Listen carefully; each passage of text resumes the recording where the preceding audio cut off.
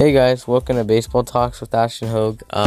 Just going to be reviewing the MLB free agency that happened over the offseason. So first off, Harper and Machado still remain unsigned because they're offering for stupid contracts for like 10 years, $300 million. But free agency this year was kind of lousy because we have Marwin Gonzalez, Craig Kimbrell, Bryce Harper, Manny Machado, Dallas Keuchel, and Mike Moustakas, who remain unsigned.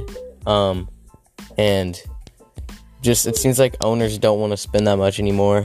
And basically, just the MLB offseason was pretty boring this year. But in other news, JT Realmuto, he's a catcher for the Philadelphia Phillies. The Miami Marlins were trying to trade him the whole season, or the whole offseason, They got him to the Phillies.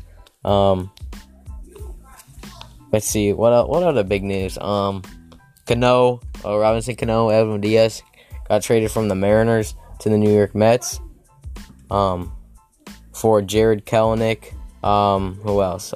Jay Bruce.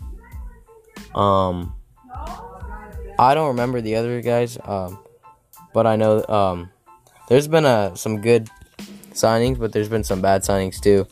But I think my favorite acquisition of the offseason was probably Mariners trade James Paxton to the Yankees for top prospect Justice Sheffield.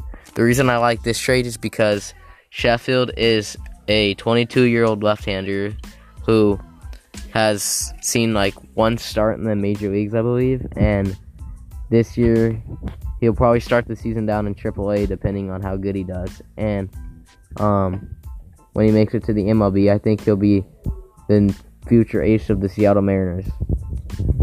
So that's my little short segment of the MLB breakdown of the offseason. I hope you guys enjoyed, and I will see you guys next time.